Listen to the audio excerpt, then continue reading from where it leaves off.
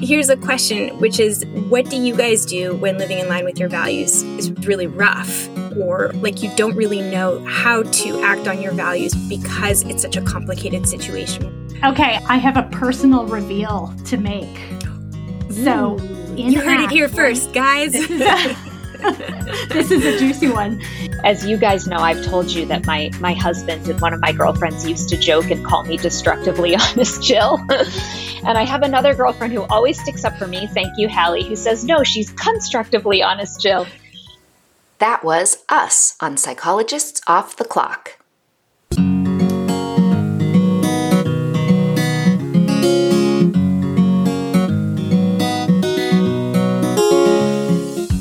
We are 3 clinical psychologists here to bring you cutting-edge and science-based ideas from psychology to help you flourish in your relationships, work, and health. I'm Dr. Debbie Sorensen, practicing in Mile High, Denver, Colorado, and co-author of ACT Daily Journal. I'm Dr. Yael Schonbrunn, a Boston-based clinical psychologist, assistant professor at Brown University, and author of the upcoming book, Work, Parent, Thrive. And from sunny San Diego, I'm Dr. Jill Stoddard, author of Be Mighty and the Big Book of ACT Metaphors. We hope you take what you learn here to build a rich and meaningful life. Thank you for listening to Psychologists Off the Clock. We all know there are trade-offs in life, like having to drive a little further to save on gas or groceries. But when it comes to your health, you shouldn't have to trade off. So don't go back to that one doctor who's always late and rushes through your appointment just because they're close by or they take your slightly sketchy insurance. Instead, check out ZocDoc, the place where you can find and book doctors who will make you feel comfortable, listen to you, and prioritize your health. You can search by location, availability, insurance, literally no trade-offs here because with ZocDoc, you've got more options than you know. ZocDoc is a free app and website where you can search and compare highly rated in-network doctors near you and instantly book appointments with them online. My kid's pediatrician is retiring this summer, so you can bet I will be using ZocDoc to find someone new who we all love and trust. So go to ZocDoc.com/POTC and download the ZocDoc app for free. Then find and book a top-rated doctor today. That's ZocDoc.com/POTC. ZocDoc.com/POTC. Our sponsor today is Uplift Desk, creators of office furniture designed to help you work better and live healthier. I love my Uplift standing desk. It's solid and sturdy and allows me to easily transition from sitting to standing while I work with just the push of a button. The ability to switch from sitting to standing throughout the day has been a complete game changer for me. I feel so much better than when I sit all day, and it helps me stay alert when I get tired. In addition to standing desks, Uplift offers ergonomic office seating, storage systems, even walking treadmills for your desk. Everything you need to up your office game. You can get free shipping with no hassles, free 30-day returns and return shipping, and a 15-year warranty. Remember, by supporting our sponsors, you are supporting the podcast. Visit upliftdesk.com/POTC for 5% off your order. That's UPLIFT desk.com/POTC to get 5% off your entire order. Psychologists Off the Clock is proud to be partnered with Praxis Continuing Education. Praxis is the premier provider of evidence-based training for mental health professionals. Praxis offers both live and on-demand courses with options for beginner as well as more advanced clinicians. Praxis is also known for its top acceptance and commitment therapy trainers. So if you're a clinician and you want to level up your ACT skills, Praxis is the place. And if you're like us at Psychologists Off the Clock and you want to transform your clients' lives by learning how to effectively promote lasting change with evidence-based training, check out Praxis Continuing Education. You can get a coupon code on the offers page of our website, offtheclockpsych.com/sponsors. This is a time of transition for us here on Psychologists Off the Clock.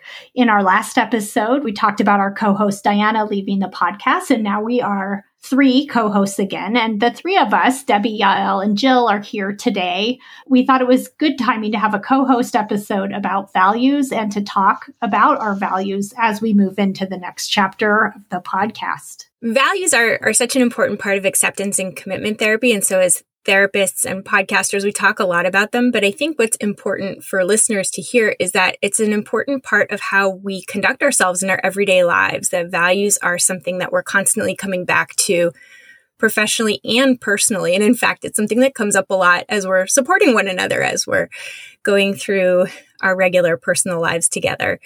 And so we thought that it would be valuable to kind of talk about a real world application of values in action as we make this important transition on the podcast. And we even have a formal kind of like a value statement as a podcast that we put together. And, this is something that comes from more traditional businesses, but what we decided was important to all of us as a team was to create a mission, vision, and value statement.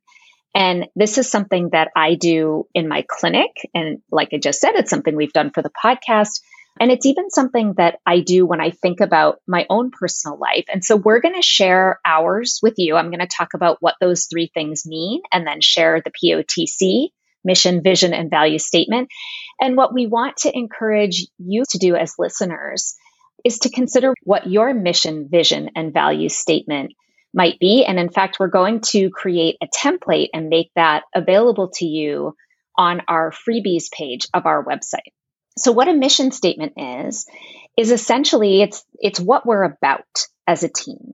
The vision is where we see ourselves going, and the values are how we go about pursuing the mission and the vision. So our Psychologists Off the Clock mission statement is, at Psychologists Off the Clock, we explore and share scientifically informed and meaningful ideas from psychology to help listeners flourish in their work, relationships, parenting, and health. Our vision statement is to reach a broad audience, especially those who may otherwise not have access to science-backed ideas from psychology, and to provide a platform for professionals, including the POTC team, to share their important and meaningful contributions with the public at large.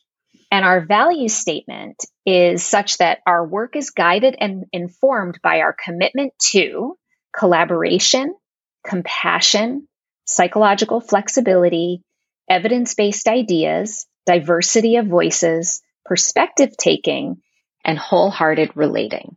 And in our statement, we go on to define what each of those 7 factors mean to us.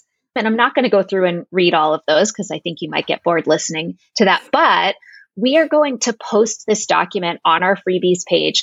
You can feel free to use it as an example. And then we're also going to post the blank template that you can then use to develop your own mission, vision, and value statement. So I'm curious, Yael and Debbie, as you've reviewed this and I've just read it, we wrote this a couple years ago now, I think, maybe close to 2 years ago. And I'm curious if there's anything now, as we think ahead to the future, anything that you would add or change. I want to add humor. I've realized that one of my favorite things is science combined with a little bit of irreverence. I just feel like it makes science a lot more fun and palatable and engaging. My favorite guests have been those who I've been able to laugh with. And I think one of the reasons that I love working on this podcast so much is that there's a lot of laughter and fun on the show and behind the scenes too.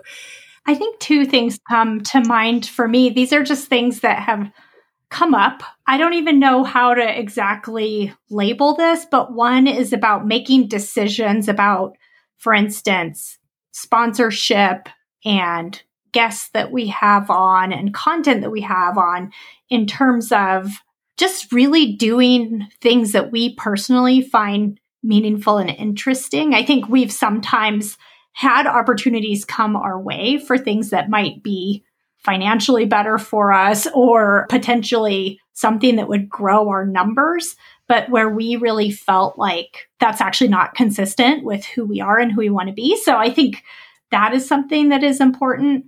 We sometimes get pitched guests whose ideas seem terrific, but there's not an obvious evidence backing to the ideas.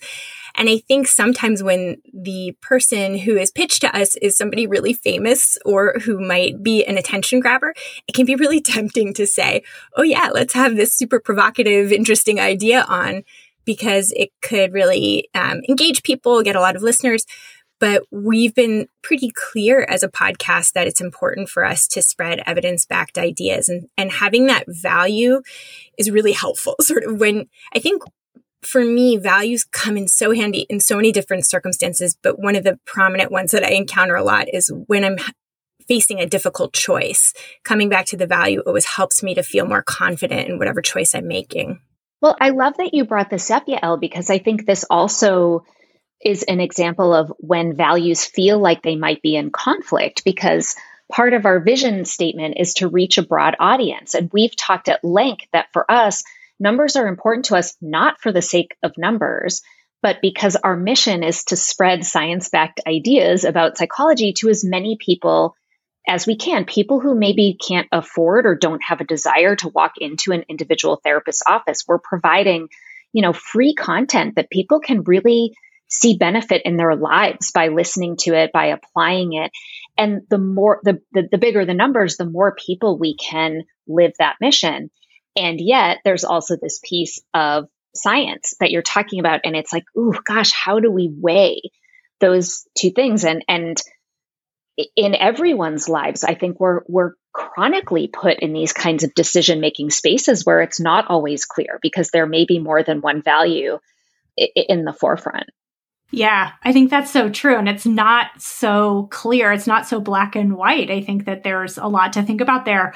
I'll give another example too, just to make this more real to our listeners. We've been approached by some potential sponsors. Bringing in money is maybe not always our strongest suit as a team. And we have been approached by some sponsors where that would have helped us with some of our costs and help us actually turn this into a more profitable endeavor. But there were some potential sponsors where we felt like, no, we can't in good faith advertise this service because it's not consistent with who we want to be. And there's a little pain associated with that because money would sure help us keep us going, but it just didn't feel right to us.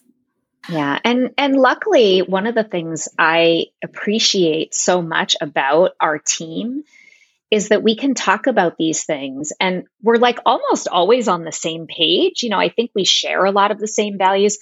But most often we kind of bat it around, right? Like we sort of talk about the pros and the cons and but it ultimately always does come back to this values conversation and we land on the same page because of that. And I just think it could be a helpful guide for anyone who works on a team. Even when maybe you don't share the same values, having that as a guidepost, I think is a really productive way to engage in conversations.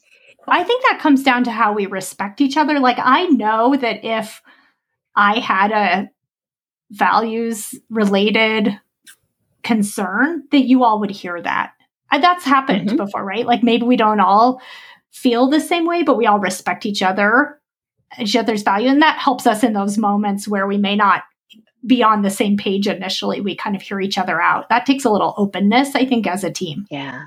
And that's the psychological flexibility value that we have on our statement. Yeah.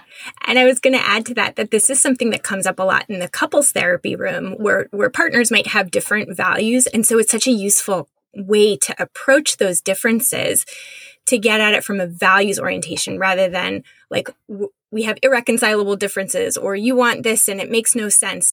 To be curious together about what it is that each of you values and why those might be different and why each of those values may have something important to offer the couple unit.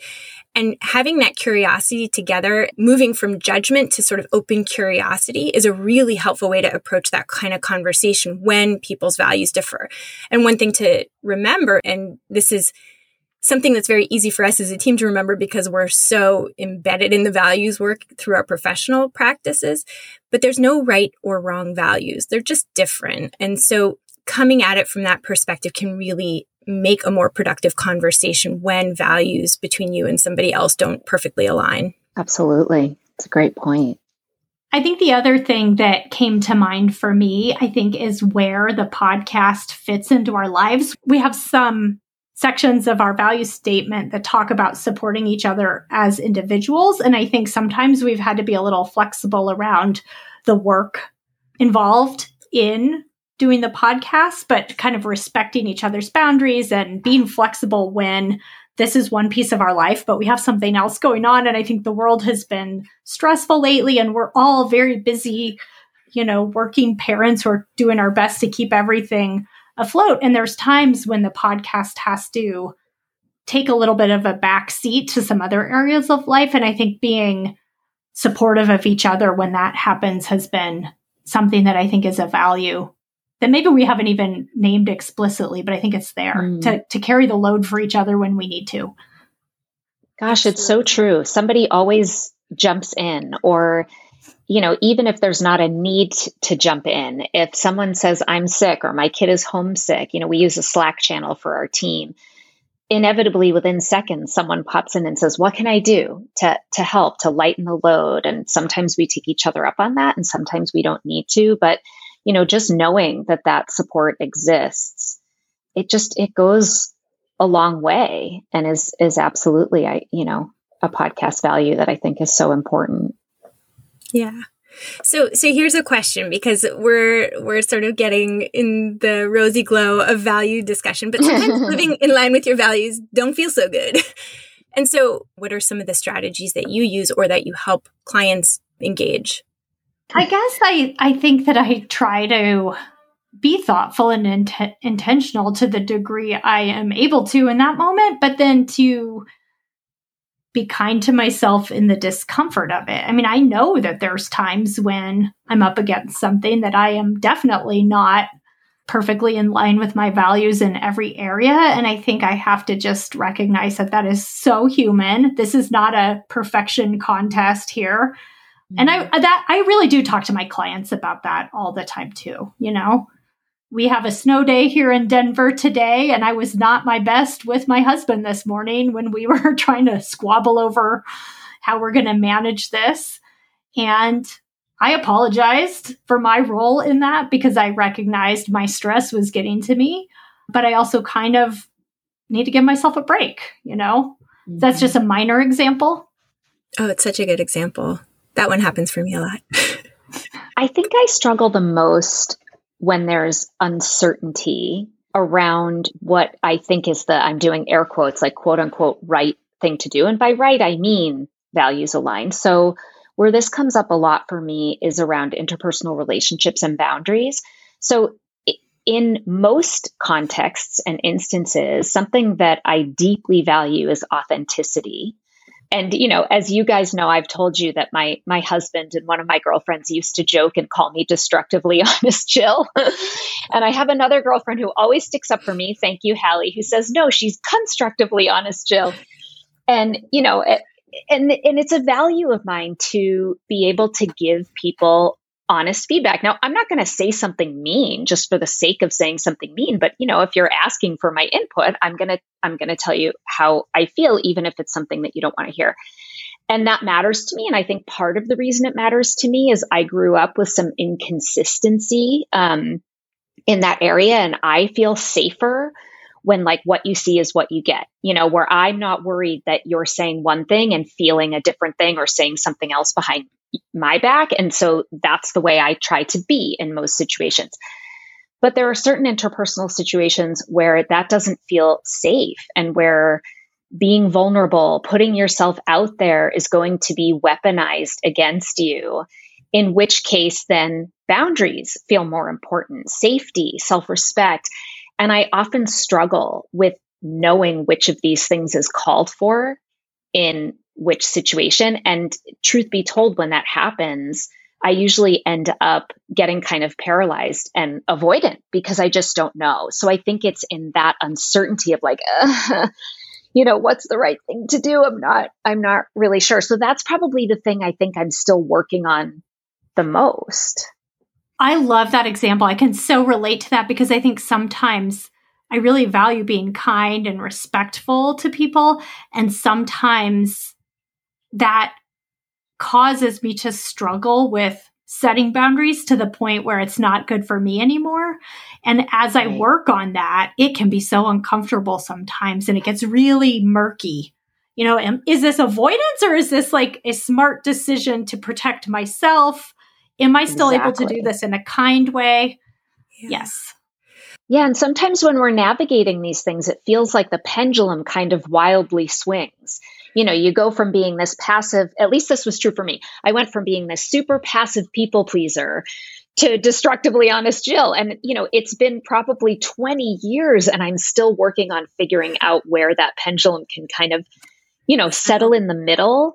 But I think it's helpful in terms of being able to talk with clients to be able to normalize for them that this is an ongoing process that we return to again and again and again, that we don't just wake up one day going like, okay, I'm done. I can check off, psychological flexibility and living in line with my values off the list. That even for us, we've been practicing this 20 years and it's still a work in progress.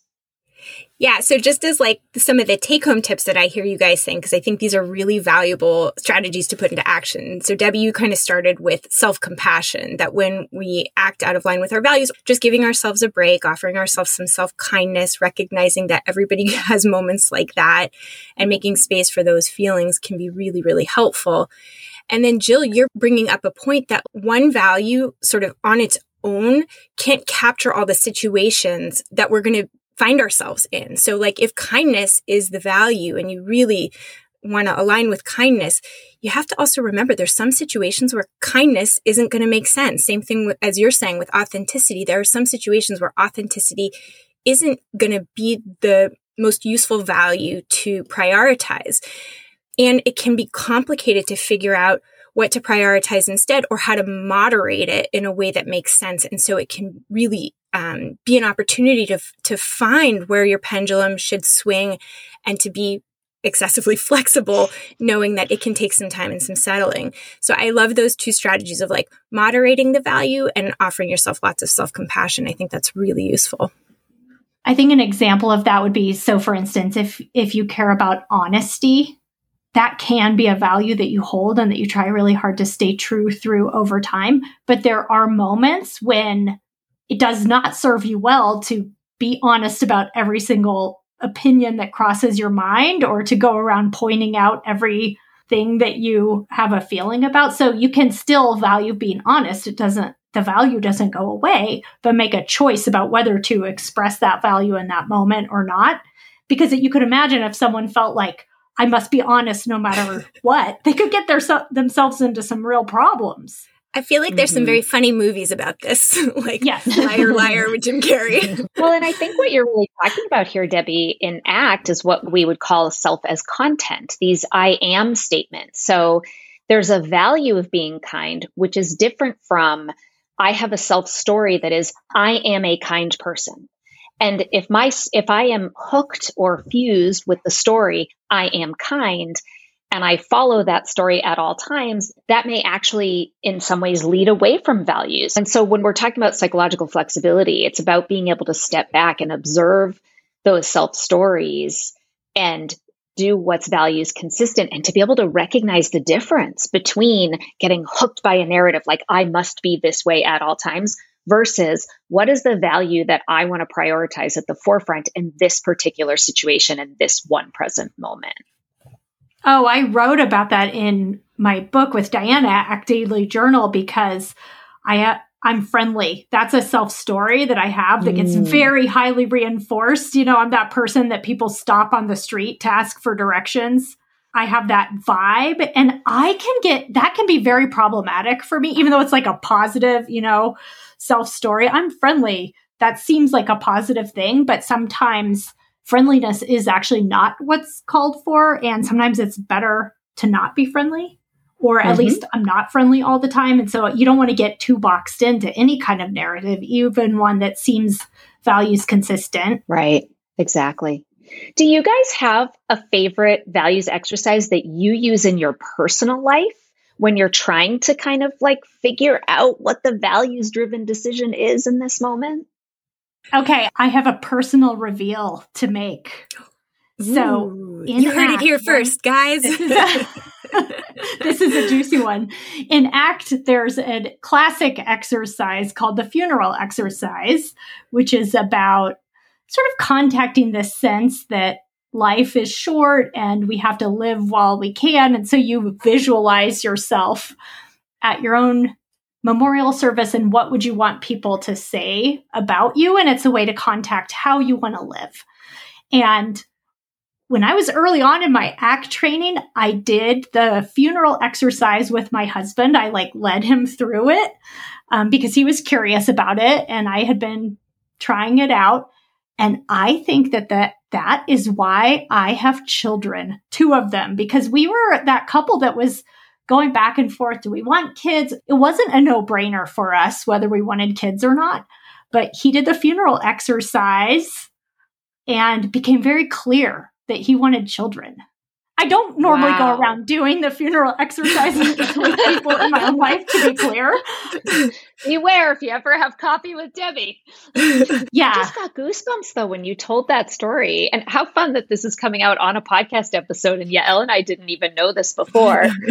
But that just gave me goosebumps. I mean, because if you get out of your head and actually really, write this down or talk it out or whatever it is, it can be really powerful in terms of creating some new insight and realization about what you want your life to be about. That's so cool. Well, that's right, because a lot of decisions, you get very stuck if you're trying to make it intellectually. And I think having kids is a good example. Pros and cons. I would go back and forth all day long and think about it. And I could never reach a decision that way. I mean, I was trying for a very long time to think that through, but I had to reconnect with something else. Because the truth is, there's no right answer to a question. Maybe for some people there is, right? It might be obvious, but it's there's pros and cons of having kids. So if you try to make the decision from the intellectual level, it's very difficult.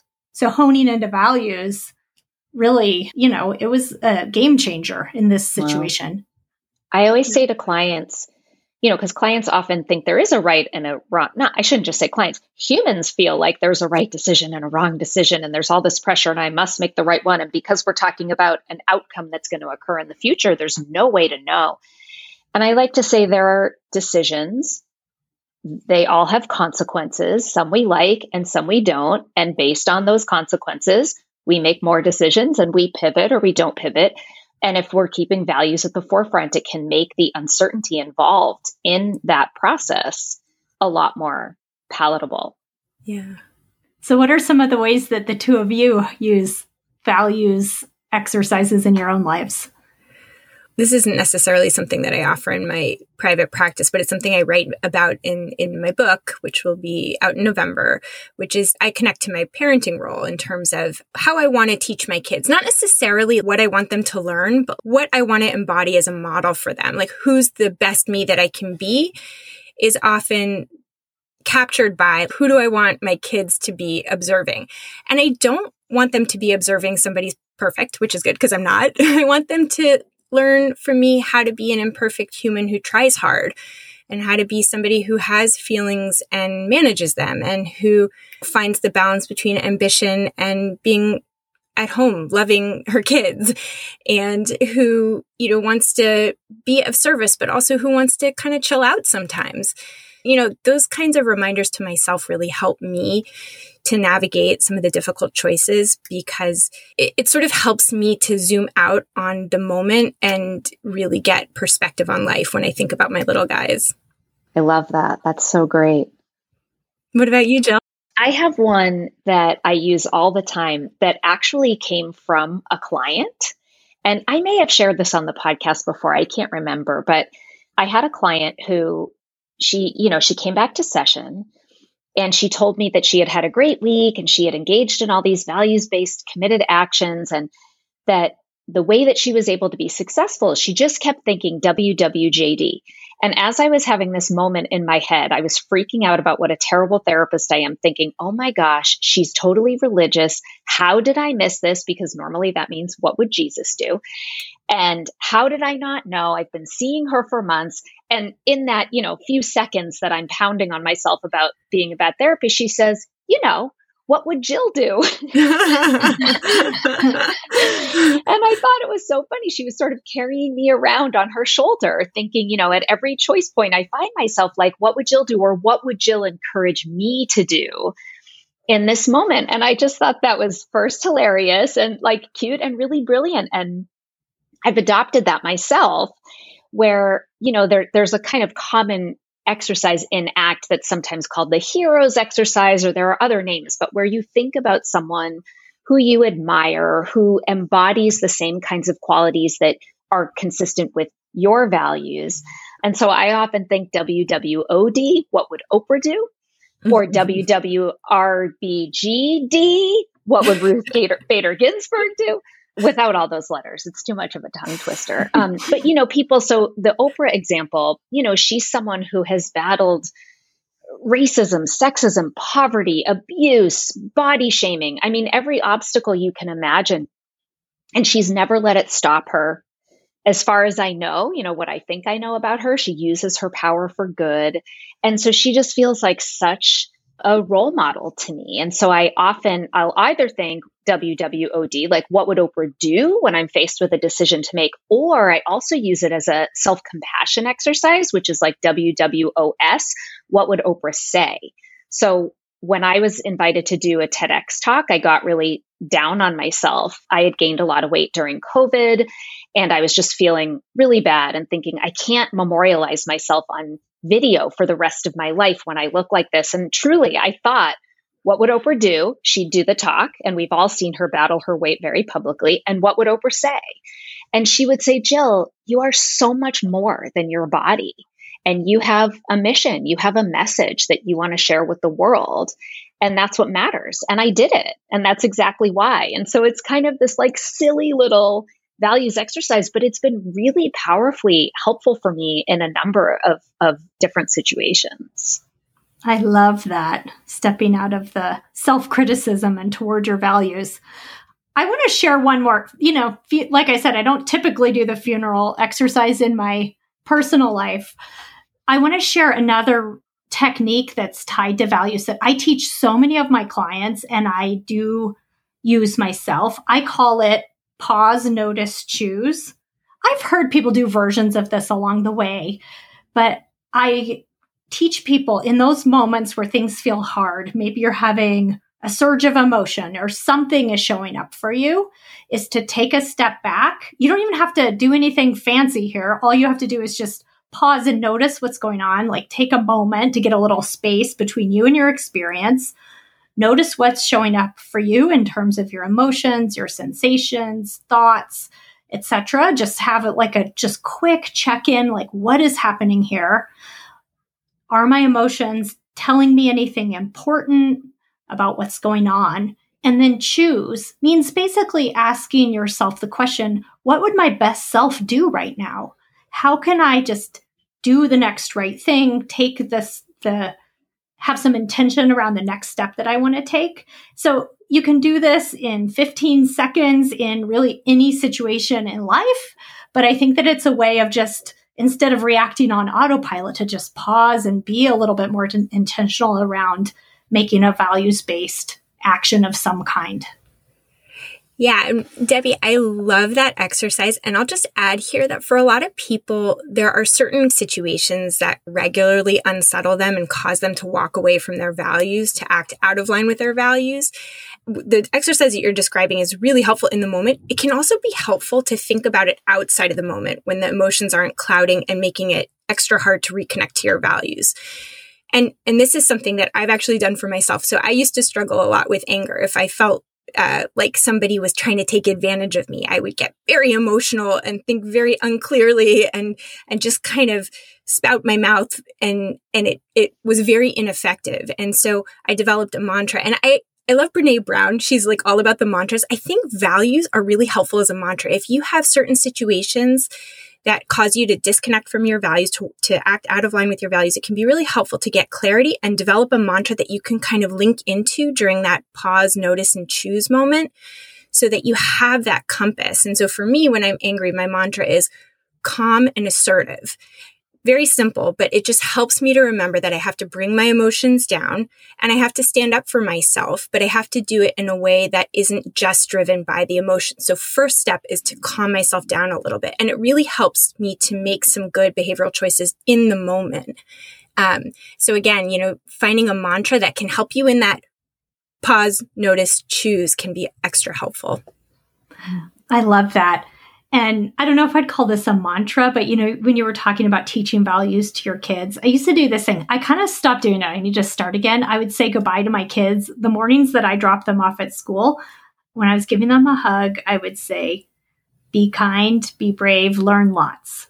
And that was sort of my parting wish to them as they faced the school day, which was to learn, of course, but also to be kind and brave.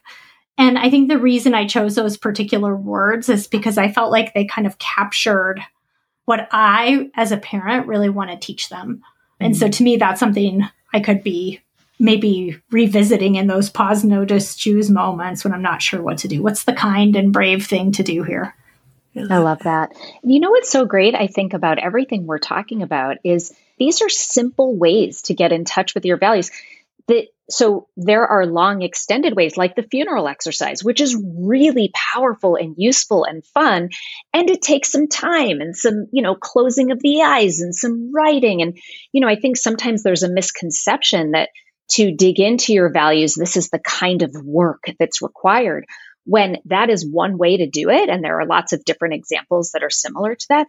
And then there are also these other ways to the pause way and the WWOD way, and, that are really kind of like you can just call upon them quite easily, a mantra, et cetera. And that just makes it so accessible. I mean, these are things that people can listen to this episode and start applying hopefully right away. So I love that, you guys. Well, I love our darling mutual friend, Dr. Jenna Lejeune, who we all have a mutual love of Jenna, and she's been on the podcast before to talk about her book, Values in Therapy. And I've talked about this in a co-host intro before a couple months back, but she talks about truffle hunting for values. And this is something we might do in therapy where we're trying to sniff them out with our clients and just really tune in to when values or misalignment with values shows up in the therapy room. We want to be really attuned to it. And I think that that's something else that people can do in their own lives. Notice when things show up that have a values quality to them, when you feel vitality, when you feel like you're doing something really important and meaningful, something that really resonates at the values level, and you feel really proud of how you're handling a situation. And then also notice when you don't, if you're feeling guilt or regret or longing or just that cringy feeling that like, this isn't really the person I want to be, like myself at the start of this fine snow day. That's all information that you use as your guide over time.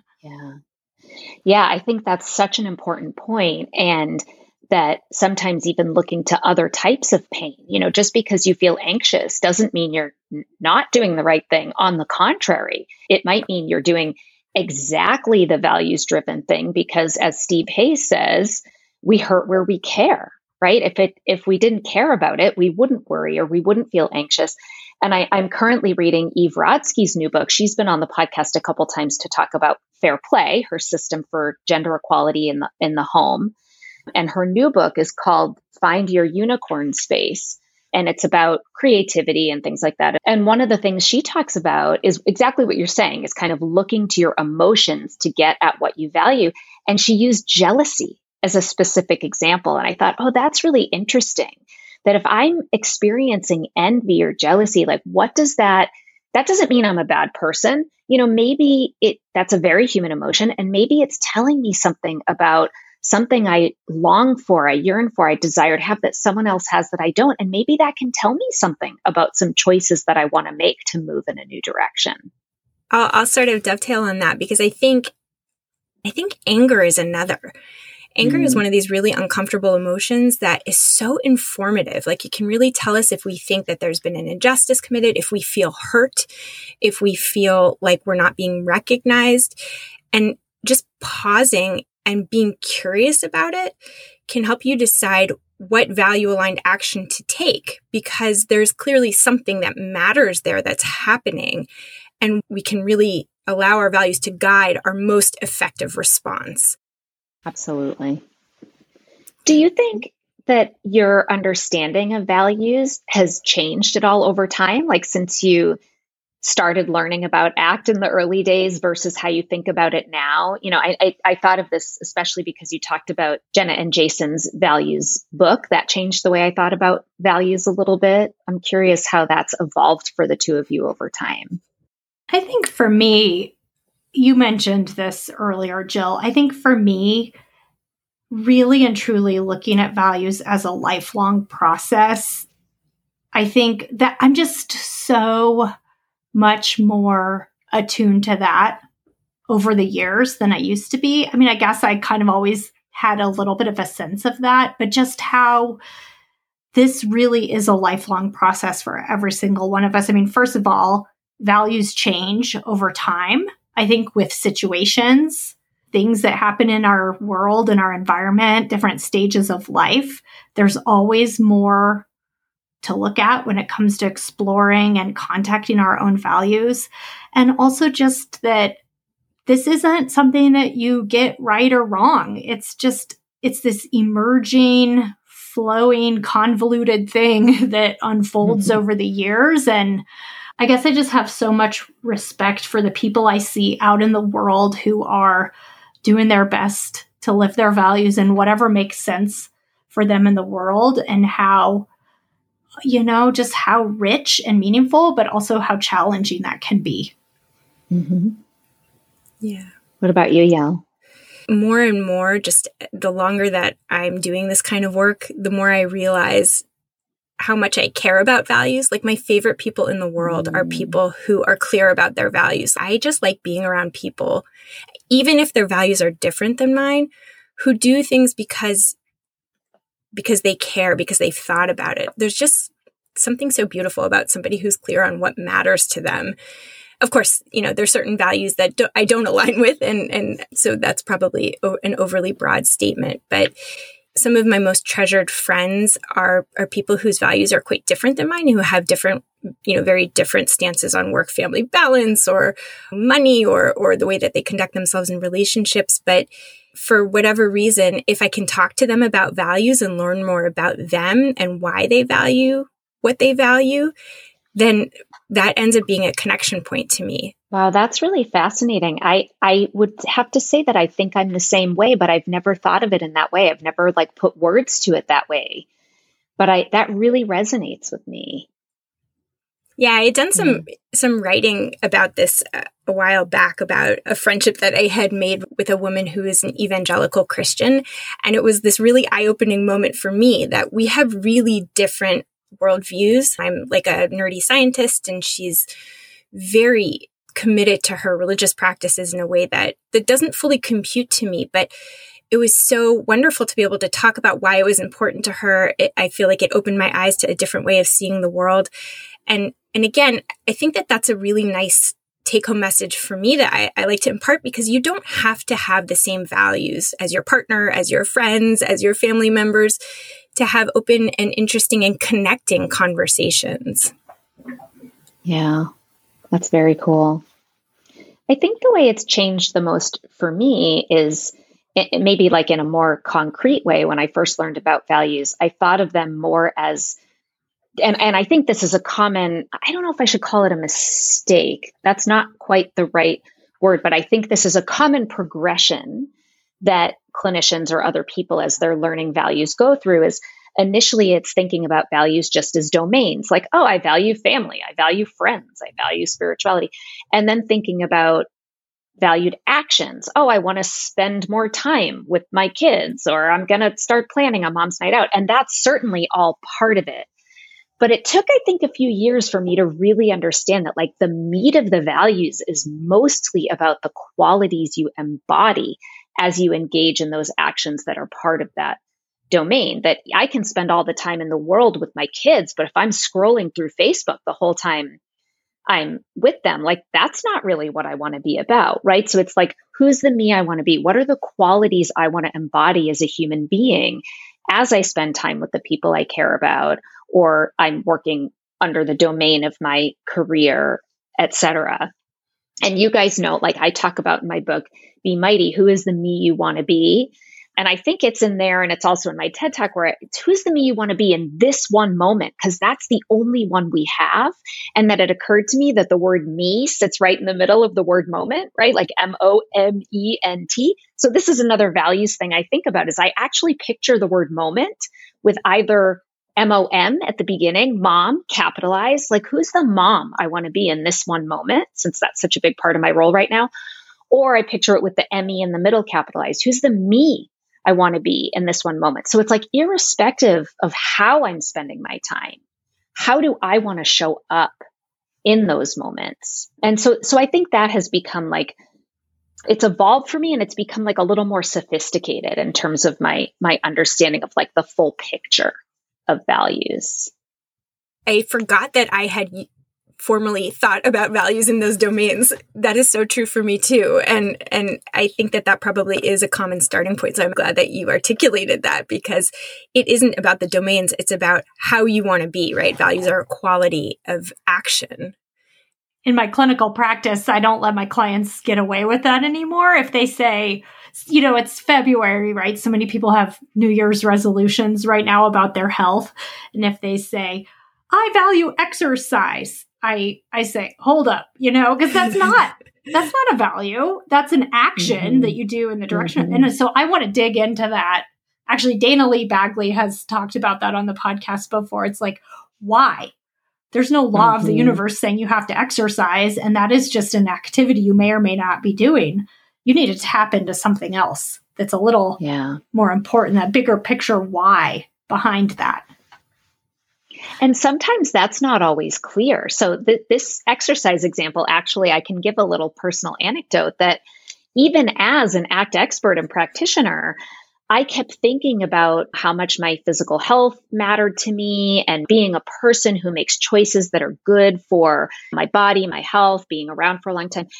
And even connecting with those values, I was like really still struggling to exercise. I hated it. I had lots of internal obstacles. And this is another story I may have told before. Forgive me if I'm repeating myself again, but I had this aha moment where we were sitting around, my family was like sitting around on the sofa, and I realized that I had this thought where I went, oh my gosh, my children cannot grow up with two sedentary parents, because my husband's one of those people who's totally blessed to have, a gorgeous body and doesn't have to work for it. Although now that he's middle-aged, that is starting to change a little bit. And, I thought they can't grow up with two sedentary parents. Like, someone has to model for them that moving your body is just like a normal part of your everyday life.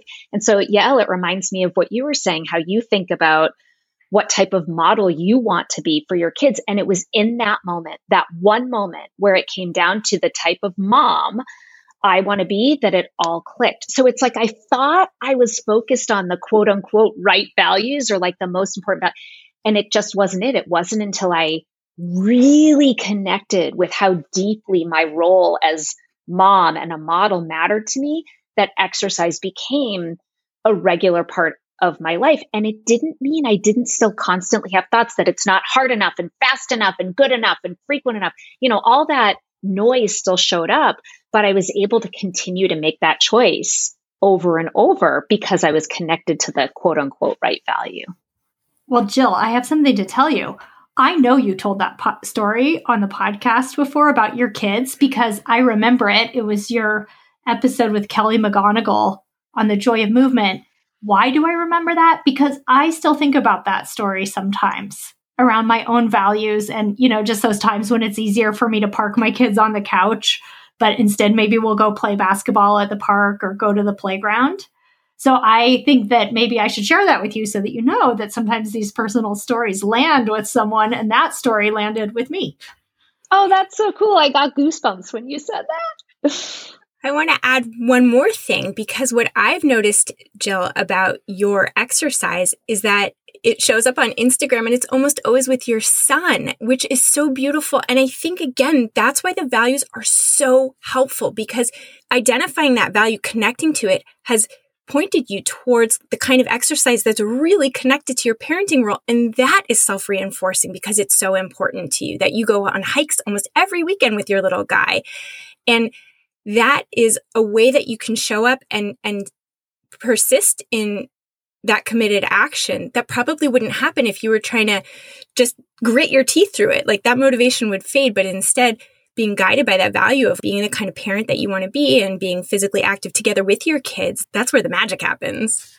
You're so right about that. And whenever he and I do our hikes, his nickname is Lil Sherpa because he always leads the way. And we end up talking about values when we're on these hikes. And not because I'm going into like therapist mode and lecturing him about values. But for example, when we did one of our first hikes, he wanted to go up this really steep embankment. And I said, buddy, I don't think I can do that. You know, I'm like pushing 50 here. I'm not exactly the most in shape person either. And he said, come on, mama, I believe in you. And I thought, well, geez, like what kind of mom do I want to be? I want to be a mom who tries. I'd rather try and fail and model that to him than just not even attempt it because I don't believe in myself. So I got ready to humiliate myself. But guess what? We did it and I did it. And then we did the next steep one and the next steep one. And we got all the way to the top of the mountain. And my little 7-year-old boy turns to me and he says, I'm so proud of you, mama. I knew you could do it. And then we had this whole conversation about the importance of support and encouragement and trying even when you're anxious and afraid and uncertain. I mean, it was just like, it was beautiful. So there were so many values that were wrapped up like just in that one experience that made it incredibly rich and meaningful and vital, which is like what values living is really supposed to be about. It may not, that felt really good. It may not always feel good, although it was hard, right? I was out of breath and my bones hurt, you know, but that even when it's hard, it has that quality of like meaning or vitality or richness. Don't you love it when kids are the best teachers? Those moments are so beautiful. They really so are. Much. Yeah. So we've just run through a lot of what values are, how you can clarify them, and how they can connect to building more richness in life. We hope that you go to our freebies page and find this template and do some values clarification for yourself. And we really hope that you share values with us because as Debbie just said, Jill sharing her value really impacted the way that Debbie now engages around exercise and the values that she's been able to clarify. And I know that that's been the case for me, that when I hear other people talking about their values, I can get really inspired. So we hope that you do some values clarification and use that to inspire others as well. So share that on our social media on Twitter, Instagram, or Facebook. Thank you so much for listening, everyone. And I just want to thank you guys, Debbie and Elle. I think this has been such a rich conversation between us, and I hope our listeners get a lot out of it. And I always love connecting with you guys over any topic, but especially ACT and values. And I am just like so looking forward to seeing what 2022 has in store for us as friends and as a team and as a podcast.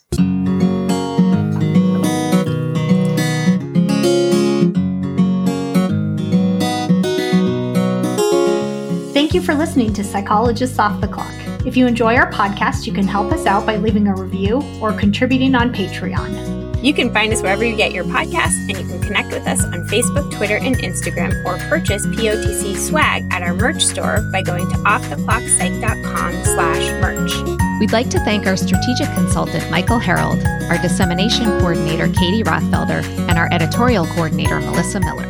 This podcast is for informational and entertainment purposes only and is not meant to be a substitute for mental health treatment. If you're having a mental health emergency, dial 911. If you're looking for mental health treatment, please visit the resources page of our website, offtheclockpsych.com.